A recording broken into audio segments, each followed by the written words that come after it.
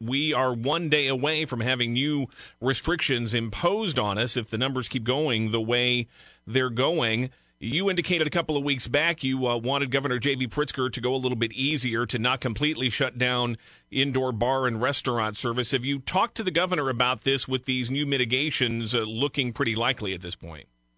I've talked to the governor's office. I haven't talked to him directly and, of course, shared my opinion with regards to that. And it's a matter of really thinking about where we're at and how we can make sure we don't go over the cliff on the economic standpoint, and then try to mitigate, the spread as we move along. So that's the comments I made previously. I think you should separate bars from restaurants because we've looked at both, and the bars, there's some bars clearly violations with gathering, and it really, I guess, embraces gatherings with open spaces, you have bands and things of that nature. And so that's what I'd prefer instead of lumping them together and banning indoor dining if they're following CDC guidelines. Did you try to talk to the governor directly? Can you not get him to return your call at this point, or what's going on? Actually, this is my proven method that worked.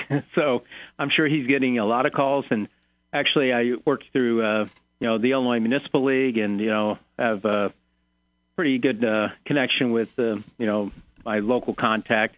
But I haven't tried calling him directly because I'm sure he's bombarded. And they do get the information to them. And I think, he's always made it pretty clear they're going to listen to the health professionals. And so, but there is, when we started this this voyage that we're all in, we have more information now than we first started back in March. And I think we should take a look at things. And they're talking that from every level, national level on the way down. You can look at what Dr. Fauci's saying. And he's saying, you should figure out how you can work through the pandemic. You can really determine where the spread's happening and try to do that by zip code, or they're even in New York, I think they're looking at neighborhoods. But I think that's what the frustrating part for any mayor throughout the country is, like for our own county. I know for the county, I can't necessarily speak to Springfield numbers, but we know from the county level we had 23 hospitalizations, but we're impacted because we're in the Region 3. But also we're a regional provider with our hospitalizations, with our great hospitals that we have. So what's that capacity at in comparison to where we were, and can you draw any type of correlation? Yeah, but if the hospitals are filling up, and they're not there yet, but we also know that hospitalizations lag behind new cases, sometimes by several weeks. If the hospitals are filling up, does it really matter where the patients are coming from? If I need a hospital bed and there isn't one available, I'm in a world of hurt at that point. Well, that's where it all started, and I know the hospitals at the beginning, they built out to prepare for the worst. Fortunately, we never got to that point, and so it ended up putting them on the brink financially. So that's what I'm talking about when you're taking a look at where we were. How's that compared to where we were compared to where we are now? Is the hospitalization capacity greater? Is it the same? What is it? And then where are we at with regards to the paradigm of hospitalizations? ICU, U-Leach, what's happening now compared to April, May, June. And so that's what I think you can really depend on the data to really hopefully paint a clearer picture of what direction we're heading towards. The governor reiterated today and sounded like he was making it pretty clear he's not going to back away from these restrictions in areas where we're seeing this 8% positivity rate. Assuming we hit that tomorrow, which at this point seems likely, what does the city do in response? I know you're concerned about the economic impact of that. Should bars and restaurants defy this order here like they're doing in some parts of the state? No, I'm not telling anybody to defy an order. I think that's what we'll have to take a look at. I'll have to get with Chief Riney and Winslow and make a determination. When you hit that third time frame or that third day, I'm not sure if I think there's a time period where you do take the enforcement action, but that's something that we would have to visit and make a determination how best to approach what's ahead of us. Yeah, it won't be immediate, but does that mean that you would utilize city police, Chief Riney, and the fire department, maybe your role as liquor commissioner, to enforce these restrictions if they are imposed by the state? Well, that's what we'd have to take a look at. Again, my preference would be with the bars, without a doubt. I think with the restaurants, I think that's a different situation. I've asked Chief Riney and to go in with the inspectors as much as possible prior to any action being taken and re-educate the restaurants to make sure they are compliant and make a determination. Hopefully, the governor's office is reconsidering the proper actions to take. I think everybody throughout the state, mayors I know, are trying to determine how best to make sure that you don't go over the edge. Because the way I look at it, and hopefully the way the governor looks at it, or the state, or everybody should look at it, is you're dealing with the virus, and plus, where's the infection coming from? My understanding, if you're sitting at a table with your family and you're distant from everybody, you do the protocol, your ability to spread is pretty minimal. And, they can dispute that all they want, but that's what I've been told through different experts with relation to that. So when you're closing a restaurant and they are following the guidelines, these restaurants are going to go out of business. And these are long-term restaurants, been around for decades in Springfield. So what's the impact of doing that? And so if you left them open and they're following CDC guidelines, what's the impact, the true impact of that?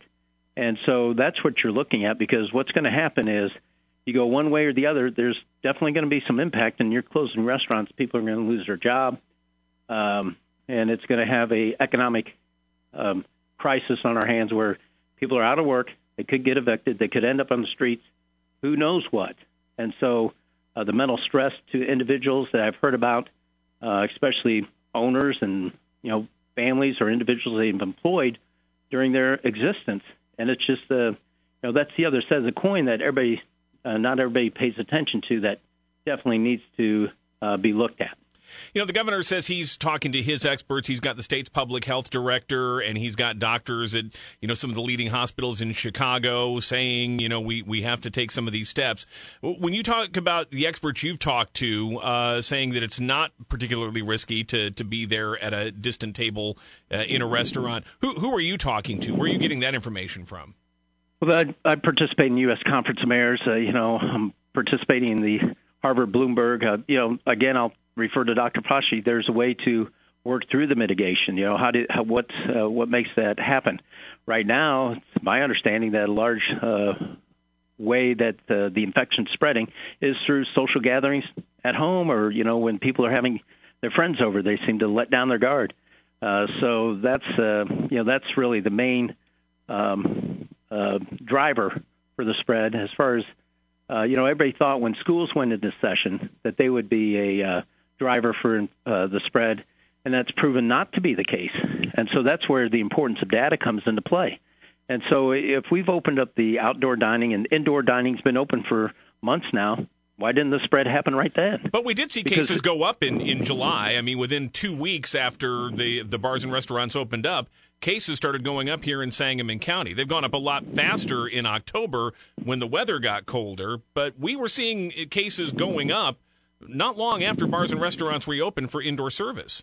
Well, they did go up, but not exponentially that we're experiencing now. So what's causing it now? Well, the weather got colder. Are more people eating indoors now than were eating indoors in August and that's July?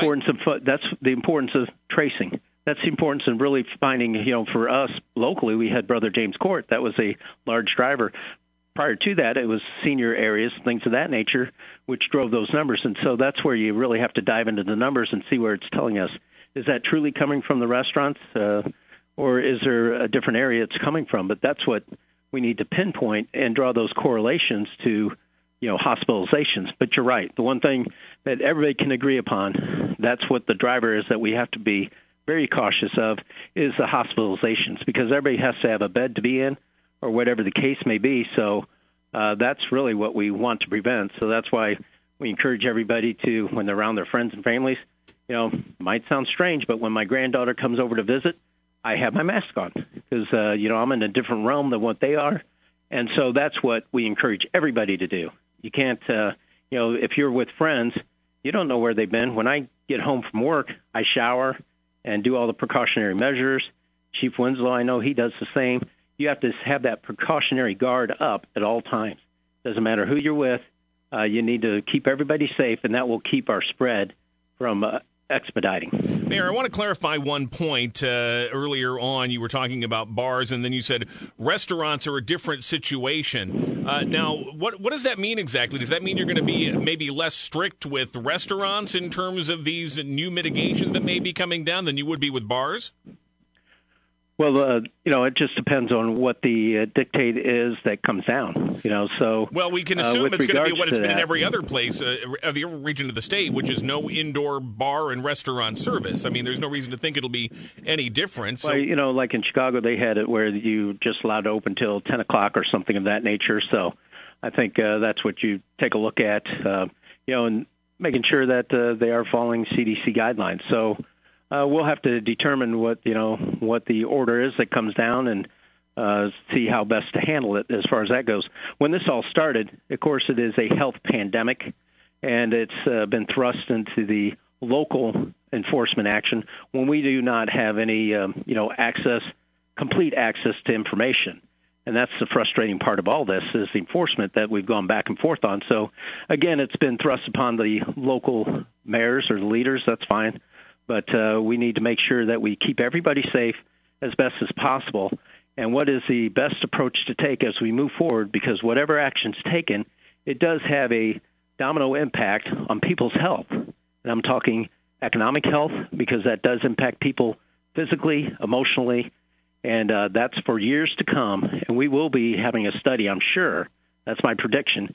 This will be studied on what the true impact of the actions have been taken on people from the economic health aspect and then from the virus aspect. So that's the double-edged sword that we're dealing with that we're going to put our best foot forward to keep everybody safe in that realm. In the meantime, what's your message to the community about the best way to help these bars and restaurants if they do have restrictions placed on the level of service they can provide? What should the community do to try to rally around these businesses?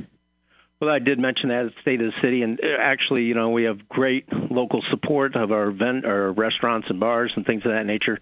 I'd ask people to dine out one extra time, even if it's carry out. My wife does a lot of carry out. If we do, that's her preference. But I think that's what I'd encourage everybody to do is support your local businesses. Same with the retailers. I mean, we're coming up on our, what we rely upon is our sales tax revenue. Now we're at the peak end where we have the most sales tax revenue coming up with the Christmas holiday season. So hopefully people will support the local retail establishments, restaurants, bars as much as possible with carry-out or online orders, do it locally, pick it up locally, so we do make it through and they can see the other side to next year. One last question on the winter warming shelter. It's supposed to open this Sunday, but the Salvation Army doesn't have a contract yet. There's been no final approval from the City Council. Can that open on time on Sunday? Who's going to be manning it, and how does that work? Yeah, first, I'd like to thank Fifth Street Renaissance, Penny Harris. They've operated the cooling center, and now they've agreed to man the winter warming center, the cooling center, and allow people that want to have a warmer place to stay overnight. They did open it up until the Salvation Army facility opens November 1st, but they are working towards that. And, they can open it up. I think I did talk to Captain Eddie, and they're looking at, allowing operations when the funding's available, as the funding is available. So that's the approach they're using as they move towards that November 1st date. We do meet, I think, that Wednesday, which is a few days later. And so... so are they going to do it before there's approval of a contract? Well, that's what they're pushing towards. So we're going to work with them. I did tell them that we will cover their expenses associated with opening up. And guaranteed that because we have to do something and we need to move in that position. So if the council doesn't take action on that, we do have the authority to, spend dollars to operate in that capacity. So that does give us a little bit of flexibility with their ability to open up and meet that deadline. Mayor, appreciate the time as always. Thanks. We'll talk soon. Thank you. Have a good day.